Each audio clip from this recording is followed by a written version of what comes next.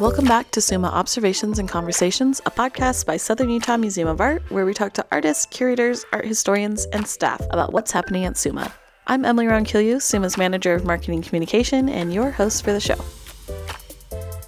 This is the second part of a three-part episode where I have a conversation with Dr. Becky Bloom, Summa Assistant Director of Curatorial Affairs, and Museum Associate Courtney Blue about the work she's done for the museum during her recent internship experience. Courtney had the chance to curate 2 online exhibitions, and in this episode we will discuss Psychedelia, the Art of the Fillmore West, which she curated under the guidance of Dr. Bloom. In our discussion, we talk about rock and roll concert posters created in the 1960s and 70s, touching on Courtney's research process, the progression of poster art, and the artists behind the designs. I hope you find this episode enlightening as you learn more about psychedelic art and how these came to be part of Summa's collection.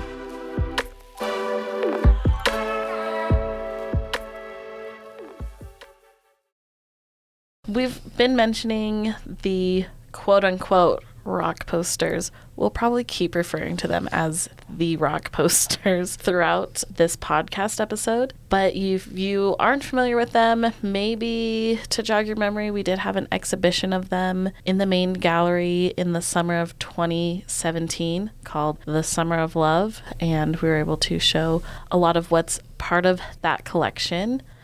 So, Becky, can you tell us a little bit more about the rock posters? What are they? If someone's never seen these before, give us just the quick rundown. Okay, so we have concert posters advertising rock and roll shows, but not exclusively rock and roll. I mean, we have a really good one of Aretha Franklin, yes, who we'll call her music. They're music concerts. So they were collected by Scott Jones, who's the oldest brother of Jimmy Jones, the great regional painter and the great patron of Summa before it was Summa. He donated his final 15 paintings. He's a landscape painter, if you don't know Jimmy. The Jones family were from Cedar City, so a lot of local people knew Jimmy and his family really well, have portraits of their aunt painted by Jimmy, have Jimmy's in their house. So Jimmy's a real iconic artist, regionally, but also locally, very locally. So he donated, in addition to a number of his paintings, including his final 15, his collection of these concert posters and handbills, which are basically like promotional postcards that will have the same kind of image that were on the poster version. We'll have that, and then on the back we'll have some additional information about like a calendar of events, that kind of thing, like other upcoming concerts. So would be more handed out on street corners versus stapled to telephone poles on Haight-Ashbury, something like that. So they're all collected from San Francisco because Scott Jones moved there from Cedar City in the late 60s and lived and worked there and had an intimate connection to the Fillmore West, which was one of the iconic concert venues in San Francisco. So he was also doing accounting for the Butterfield Blues Band, which is maybe a lesser known 1960s rock band. But we know that he had like this whatever access to the Fillmore because these posters and handbills are in mint condition. So it's not like he was collecting them again, kind of peeling them off of scaffolding or telephone poles. They don't have any, staple marks or weathering, and we have multiples of them. So we'll have 4 handbills of one type or 3 posters of one type. So he was clearly kind of grabbing them off the top of the stack. So we have, I think, listed like 415 handbills and posters, but that includes multiples of some of them. We have a whole range of designs, whether it's photo collages to the very sort of typical psychedelic imagery, everything. So it's a very comprehensive collection. And I should say, too, it's not exclusively from Fillmore West. Some of the concerts are from like the Hollywood Bowl. That we have an Iggy Pop one that's one of my favorites. So a couple that are from other concert venues, either in San Francisco or in Los Angeles. So this is one of the many, many gifts that Jimmy Jones gave to Summa. This is one of them. If his paintings are kind of the crown jewel of our collection, this is certainly one of like, I don't know, to run with this metaphor, one of like the side gems. The side gems. So we have this large amount of posters. You're saying 400. And Courtney's been able to curate this online exhibition that features 12. which is, I think, just a huge accomplishment in and of itself of being able to figure out what to pick to highlight in this way, beyond then doing all of your research and writing about those pieces. So Courtney, how did you do that? What was your process going into this? Well, I had to think back because it was almost a year ago, but I do remember opening up our folder that we have with everything and just scrolling through what we had, kind of glossing over everything, and it was very overwhelming. Really cool, but very overwhelming. So I looked to some books that we had just in the back office somewhere. There was one that was really helpful I think it's called The Art of the Fillmore West. And I just looked through that, and there's artist bios in there. So I was reading through the artist bios and started to be drawn to a couple of the artists. So then I started looking through what we had of each artist. And that's kind of how I decided which artist to highlight. So I wanted to have some sort of narrative or some sort of cohesion to the exhibition. So I chose 4 artists. I chose Wes Wilson, Bonnie McLean, Lee Conklin, and David Singer. And then I decided to choose 3 posters per artist. But I think a few of the ones I put in the exhibition are handbills. But those would have been printed as handbills and as posters. I know because one of them I also had in my college dorm room. Not in the 60s, I'm not that old, but a vintage poster vibe. I tried to choose artists and posters that were both important to the story of the Fillmore West and had interesting stories that would be fun to tell to the public. So like Wes Wilson, he was the first poster artist for the Fillmore West. He was kind of the pioneer of the psychedelic style, along with Bonnie McLean, who often gets overlooked because Wes Wilson, in the beginning of the Fillmore West, was designing the posters, and Bonnie McLean was designing the chalkboard inside of the venue that would show the day's lineup. So she was kind of developing the style along with Wes Wilson, but her work would get erased at the end of every day. Wow, yeah. I thought that was really interesting. And then once Wes Wilson left, Bonnie McLean took over his role in creating the posters. And then there were many other artists who took on that role throughout the years. But I chose Lee Conklin because he kind of embodies the extremes of the psychedelic style. And I think his work is really fun and trippy and kind of strange to look at. His work is one of the highlights of the rock poster collection. David Singer I chose because he marked kind of the departure from the iconic psychedelic style. People started to get tired of it after a while. They probably got tired of not being able to read the names. That's on the exactly poster. what it was. They're like, I want to come to a concert, but I'm not going to pay $5 for. Also, it's crazy how cheap the prices are. Yeah. $20, not even. They're all like $5 for like a full day. Oh, yeah. And so like Lee Conklin, if you look at the exhibition, one of his posters, it's the one with it's kind of like a gray woman with these tangling arms that spell out the bands that are going to play for the day. The first time I looked at that, I think I looked at it for about 10 minutes trying to figure out what it said. Like just staring at it. But that was the point. Legibility was not the goal. No, you want something that's going to catch people's eye and then make them stop and try to figure it out. So they're spending more time looking at it. In the beginning of poster art, the point was that you can read it from 20 feet away. You need to be able to get your point across quickly. But with these posters, the point wasn't that. It was to show what the vibe of the concert was going to be. They were trying to draw in certain people to come to the Fillmore West. When you can't tell what the poster says, you're going to look at it longer. So that was kind of their advertising strategy. What I think is so interesting, because we think today that there's so much deliberateness when it comes to the marketing and promotion of bands. But it originates not with the concert venue, but with the marketing machine of a record company. So when Taylor Swift is, to use a good modern example, when Taylor Swift is going on tour, all of the marketing materials are not produced by now everything is owned by Ticketmaster, right? As we know with Tay.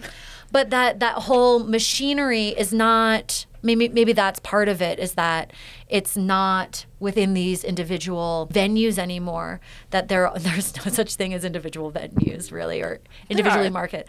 But like the independent ones are fewer and far between. But when you have a show, you're using the marketing materials provided by the record label from that, or the representatives of that artist, right? The musician, not something that is completely created for that specific venue. Right. Unless it's something like Bonnaroo or some big festival that, or Coachella or something like that, that has its own aesthetic and its own marketing materials because there's like hundreds of bands playing. Maybe that's sort of the closest I can think of something that is not directly connected to the PR mechanisms of contemporary music world. We were talking about this in one of the art and design classes that came for typography. They were doing a concert poster project, so they were using these as sort of inspiration. And if you get hired as a graphic designer, you're getting hired by the band or the record label. You're not really getting hired not for specific concerts per se, but maybe for other kinds of marketing for a venue. I think that this is this fascinating era where there's a whole world of artistic production and innovation centered in these specific locations, these specific venues. It was such a strange blip in history because there was a specific community of people that centered around Haight-Ashbury and the Fillmore West in a smaller way. This is the counterculture movement, the home of the countercultural movement. So bands would come here to be a part of that culture. And then once it fell apart, I think advertising moved in a different direction. Yeah. Well, and I think there's a difference. Like, there's been a shift in the music industry, the side of it, kind of what Becky's talking about, that shifting from venues doing the promotion to now it's more the artists. And I think some of that can come down to how people discover music, where back decades ago, you were discovering new bands by going to your local venues, and that they were listening to the local radio stations, and that's how you're getting exposed to new things. Where now, with all of the streaming and just the ease of access of everything, and even independent artists, that there's just other ways of discovering bands. So it is put on the artists instead of the venues, where venues are like, oh, you have to like an artist enough to get them to come to the venue. So they have to rely more on the artists. Yeah, interesting. I also think, too, about sort of a parallel art aspect or artistic aspect to this time period were album covers. So I was lucky enough to kind of inherit my dad's record collection. Now, where do we see cover art or album art? We see it on Spotify, and sometimes there's like the animated little loops, right, that play. But it was absolutely critical to the album at that time. And it was artistic, like, one of the kids in my daughter's daycare had a Sgt. Pepper shirt on today. So I had my dad's Sgt. Pepper's Lonely Hearts Club Band album by the Beatles, and there were inserts in it that were almost like these little cutout mustaches and lapels. So I don't think anybody, well, maybe, I don't know, cut them out or whatever. But there were all these, like, the cover art, and of course everybody's like, what does it mean? But all these little, like, extra little accessories or things that were tucked in. The White Album had 4 headshots by the Beatles, which I put in my dorm room using the same pinholes that my dad had used in his dorm room. Now we're seeing sort of the resurgence of vinyl and these, like, limited edition pressings. I don't know, I follow Casey Musgrave, so special one, and then you're really appreciating the record, not just the music, but it as an aesthetic thing and as a physical object as well, because they're doing it in like blue or something like that. So I think that there is now a throwback as more people are contemporary artists are producing vinyl and more people are collecting vinyl. But I think that kind of goes hand in hand with these concert posters and this whole world of artistic creation that was connected to the artists of the 60s and 70s that doesn't happen as much. The collecting aspect was a huge part of these posters because they would put them on telephone poles and then people would tear them down and put them in their rooms. These posters became so popular that people like Scott were collecting them, and I mean, they were fine art, or they became a more respected art medium. They became something that, is wider known nationally about these posters. That this isn't unique to Summa, that you said there are books, there's a lot of things published about these specific artists and these posters, that it's bigger than just what's in Summa's collection. I think that we have just an exceptional array. And again, the condition of them is really pristine. So again, I think the one that I had in my dorm room was definitely used. And these ones, like, don't even have, like, a bent edge. And they also represent, I think, the printing technology that I can speak very little about in terms of chromolithography and silkscreen. We have some that are silkscreen. The Iggy Pop one that I mentioned is on mirrored paper, like or cardstock, and has layers of hot pink and black kind of playing with this. It's amazing, which definitely feels much more of like a glam rock kind of 70s vibe. Yeah, a little later. These are, I think there's so many focusing on the artists that were sort of at the forefront of this artistic style and this particular medium in this time and place, I think is a really cool way to, as like an entry point to looking at these, because I feel like your instinct is just to be like, oh, cool, this is a Jefferson Airplane poster, and to kind of prioritize the cool bands that are recognizable. But I think it's really important, especially as an art museum, to highlight the artists and the artistry and really the innovation, like the graphic innovation and the technology that really goes into this art form. But I think there are more projects to be done with this because there's all kinds of different styles, pop cultural references that I don't even think we as Gen Z / elder millennials maybe have access to. The repurposing of images of that today would definitely be about, cultural appropriation and even really kind of problematic racist imagery from old advertising from the earlier part of the 20th century. Just the way that images and imagery is recycled on one hand and collaged, and then this whole innovation of what has become just known as psychedelic imagery. There's a lot that can be explored further, so maybe more projects for future interns. There are hundreds of more posters, but I think it was important for me to focus on telling the story of the Fillmore West and the evolution of the style. I think that kind of leads into this. You were able to highlight the 4 different artists and then pick 3 of their works. And so, can you tell us more about, are you doing bookend from the start to the end, or just kind of the I'm beginning? not sure if Wes Wilson is definitely the beginning. I'm not sure if David Singer was the end, towards the end, definitely. But no, but definitely is some of the big innovators, I would say. Yes, definitely. Wes Wilson was the first artist, and he is known as the pioneer of the psychedelic style. In the beginning of the psychedelic style, it was a little more Art Nouveau inspired, a lot of flowing lines and flowery imagery and naked women with flowing hair. So I think he was an important innovator, but eventually he had a falling out with Bill Graham. It's highlighted in one of the poster selections. It's the one with the snake at the bottom. Bill Graham was the owner of the Fillmore West. He was the, what do they call it? The promoter. There's a aficionado or something. There's some word. I can't remember anymore. So all of the posters say like Bill Graham presents. Yes. Yeah. He is the person running the Fillmore West. He was hiring the artists. And him and Wes Wilson had a falling out over payment. And his last poster of his first stint at the Fillmore West, he caricatures Bill Graham as a snake with a $sign on its nose and a swastika on its head. And Bill Graham actually was a German Jewish immigrant who survived the Holocaust as a child. So you can imagine.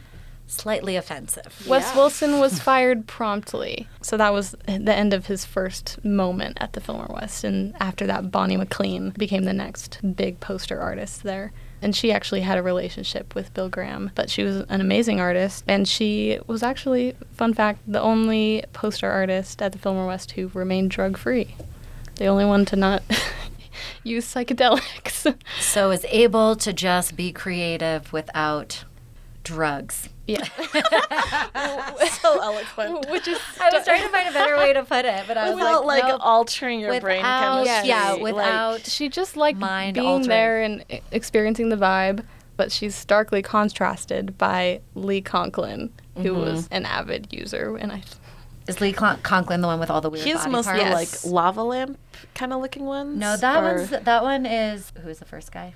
That's Wes Wilson. Wes Wilson is more like, the flowing, flowy, stretchy. like lava lamp text. meandering text. Lee Conklin looks like piles of mush and body parts. Exactly. They are body parts. So they are body parts in mush. For anybody who knows anything about like 90s animation, I feel like Ren and Stimpy with like weird stuff because it's like grotesque but in a comedic, comic-y kind of way. But then you look closer, you're like, is this body parts? Is that a foot? That I feel like Ren and Stimpy kind of has a similar vibe anyway. Is that a bull wearing high heels? Like, Yeah. But the point that Lee Conklin came to the Fillmore West, everyone wanted to work at the Fillmore West because at that point they were having big names and there was a huge community growing around it. So Lee Conklin brought in his portfolio and Bill Graham looked at it and said, "Yep, you're hired." You're just weird enough, friend. Yep. So when you think of psychedelic imagery, I feel like he comes the closest to that weird, bad trip vibe. Yeah, definitely more bad trip vibe. Yeah.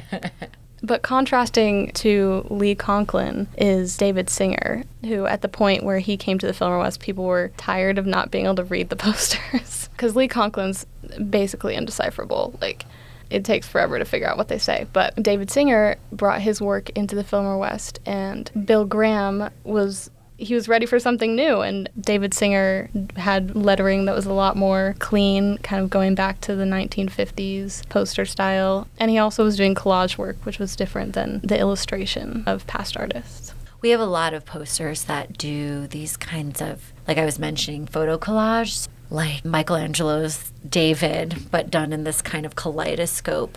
It's fascinating to me to see how a Renaissance era engraving can be turned psychedelic when you introduce like a giant cat into it. There's all these different ways that the artists are appropriating or reappropriating or recontextualizing either known or relatively known images, whether they're photographs or other kinds of artworks, which is another really fascinating kind of design style of these posters. Were you able to find out any research on kind of how long it would take an artist to produce a single poster? Because based off of my, working knowledge of producing posters for the museum and even having 2 designers and just when we get the information to getting it out, printed, distributed, I can imagine something like this. Like, what is their turnaround time? Do we know? I think the turnaround time is pretty quick. Like, they were having weekly shows more than once a week. Yeah, I guess it has to keep up with whatever the rate of their bookings were. That if it's right. Well, and just how intricate they are is like, that's what's interesting to me because it's just how quickly they're able to draw some very detailed work. I'm not quite sure, but I think I do remember reading something about Lee Conklin where he was saying he was making them quickly. But I think there may have been some drug use involved. Yeah, that was drug-enhanced speed. Yeah. Or you just have the concept and then you're like, I'm just going to throw the band names in. Yeah, well, that's what also makes it exceptional, that there's like, that the image very rarely has anything to do with the band. No. Yeah. Like maybe some of the psychedelic ones, again, as Courtney said, it's like the vibe. Yes. But I don't think anybody's vibe is Lee Conklin's vibe. I think this is like heavy metal. So maybe like Ozzy Osbourne biting the head off the bat or something would feel more of that ilk. But this is, again, so brightly colored that you're kind of caught off guard when you realize how grotesque it is. Mm-hmm. Bonnie McLean has one for Martha and the Vandellas. Is that the one? Yes. Which was I don't know if they were a Motown, but an all-black women's group. Mm-hmm. And the women in the poster are definitely not black women, which we can extrapolate and talk about the problematics of that. But that, again, it's not about accurately depicting the band.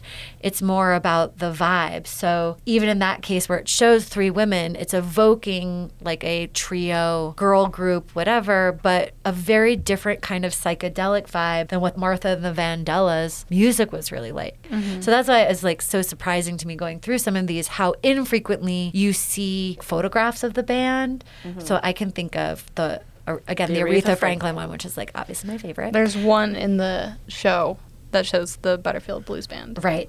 That's the only one in the online exhibition. Yeah. And I think there's just maybe a Rolling Stones one that has, I'm just thinking of our Yeah. collection. I mean, Aretha Franklin. It's Yeah. not a photograph, but it is her. Yeah. Isn't Or I think it's like It's a a hand colored, it's like a very color saturated photograph. I think that there's a Crosby, Stills, Nash and Young. Yeah. But I feel like it's the exception to actually have the actual band. Forget being able to read the band's name. That's one thing. On the other hand, to actually have the band depicted, that their own visages or their faces are integral to promoting their concert, was actually quite a rarity, at least of the ones that we have in our collection. So it's fun to find when we're like, oh, this one actually has this photograph of the Rolling Stones, or these kinds of moody headshots of Crosby, Stills, Nash and Young. But maybe you had to have already maybe reached a certain level of success to warrant your faces Yeah. as the promotional image for your concert. Yeah, I'd be interested in researching that a little bit more, because it would be kind of interesting to know if it is more on the venue saying like, oh, we're going to use your face because that's going to sell more, or if it's on the band side of them having that material available and getting it to them in time to be used for promotional material. You sound like such a manager. Oh, because I just like love music and Because they design had and to, marketing. but also that you were like, they had to Yeah. hit that deadline. Like they had There's to have so images many available. deadlines. Yeah, like that's what I want to know is what are the deadlines and how are they meeting them? Because like, man. I feel like there's also a funny one of Jerry Garcia in one of the posters. Just like a I don't remember that one. goofy Jerry Garcia. I can't remember. Love Every time I go Garcia. back there, I find new posters. And I have just a vague recollections of what's in my head. I can picture a layout, but I can't tell you which band is on which poster. I know there's one of an ice cream cone and American flag. That's a David Singer poster. Yeah. But what's the band? I don't remember. No It's like, clue. Almost all of the posters have more than one band, like at least 3 on them. So these were lineups. You're going to go all night. Very long, all day. Yeah, for the whole experience of the music. Yeah. What was the name of the other? So we have the Bill Graham Presents, but what was the name of the other? The Family Dog. The Family Dog is the other kind of promoter, production company. And just going back to some of the reappropriated, recontextualized, inappropriate in 2023 culturally appropriated images, but the Family Dog's icon, their little emblem to indicate that they're putting on that concert, is a Native American man in a top hat with a pipe, which to me evokes sort of cigar or like smoke shop, which maybe Gen Z doesn't remember because we are kind of in a post-smoking society these days. But there is often, I think because of tobacco, where everybody's In into terms of how it's vapes. In terms of promotion the and promotion. promoted. But also tobacco having this like historical connection to indigenous populations of the Americas, but also then becomes the imagery that is attached to cigar shops. There's a wooden Indian outside a lot of cigar or smoke shops, and also in the branding of different cigarette brands. And so you have also, it looks very much, it's this little oval with this bust of this figure smoking the pipe that looks like the label on a cigar. And then you see a lot of Native American imagery. Bonnie McLean's poster that Courtney features as well on the This was a common exhibition. theme in this time. A lot of the people who were taking part in the counterculture movement were white, middle class, 20-something Americans. And they wanted to rebel against the status quo. So they a lot of times turned to like indigenous and Eastern cultures, appropriating the imagery, the clothing, the religious beliefs, which I think is really interesting. There's like an overall, right, this is post-war, post-World War II, this Cold War era, this age of nuclearization. There's a lot of crazy stuff going on in the world. That's the Vietnam War. People are getting drafted, young people, friends are coming back in coffins, right? And so I have studied this and learned a lot about this when it comes to sort of the transmission of Asian philosophies and religious systems, especially Buddhism. And it's often characterized as this era of disenchantment with Western civilization. And so where are the alternatives that they're looking to? They're looking east, like far east, to Buddhism, right? The Beatles, to go back to the Beatles, go to India, along with lots of other people, are exploring alternatives to Western religion and social systems. And I think indigenous ideas and imagery were also, and this is also the beginning of like the civil rights movement when it comes to Black Americans, Indigenous Americans, that kind of thing, that it's all kind of, but we do see what would be considered very problematic today in the appropriation of this kind of imagery, but it was also a very different time. So one of the posters, one of the Bonnie McLean posters shows a quasi-indigenous totem. Like something that I would say evokes the imagery of like the Pacific Northwest. Yeah. And then another one of the posters, which we just updated it the other day, it shows like an Asian person with this chop suey font, which before I didn't understand the history behind the chop suey font. Previously, the exhibition said that this font was meant to evoke the forms of Asian languages, but it doesn't. It's a font that stereotypes It's like Asian chop cultures. suey, which is an American Chinese food, like much of the Chinese foods that we love. They were invented in San Francisco. Yes.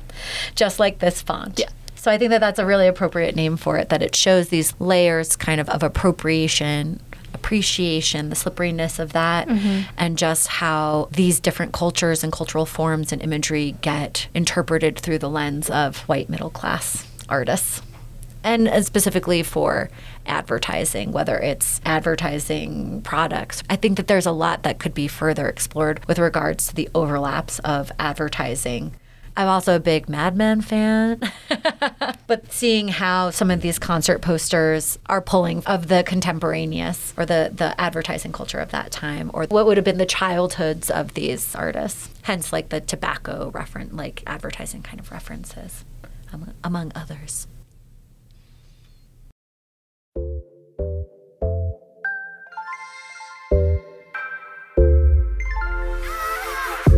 Thank you for joining us for another episode of SUMA Observations and Conversations. It's always great to talk to Dr. Becky Bloom and Courtney Blue, especially about works in our collection. I loved learning more about the exhibition Psychedelia, The Art of the Fillmore West, which you can view online through our catalog at Hub, and it's also linked in the description of this episode. Coming up next, we continue our conversation with Becky and Courtney by talking about another digital exhibition curated by Courtney, highlighting Japanese woodblock prints in SUMA's collection. For more information about our current exhibitions or events, visit our website at su.edu/SUMA or follow us on Facebook, Instagram, Pinterest, and TikTok at SUMA_museum. This podcast is made possible by partnership with SU's radio station Thunder 91 and is edited and produced by Emmeline Chittister, SUMA Digital Media and PR Associate.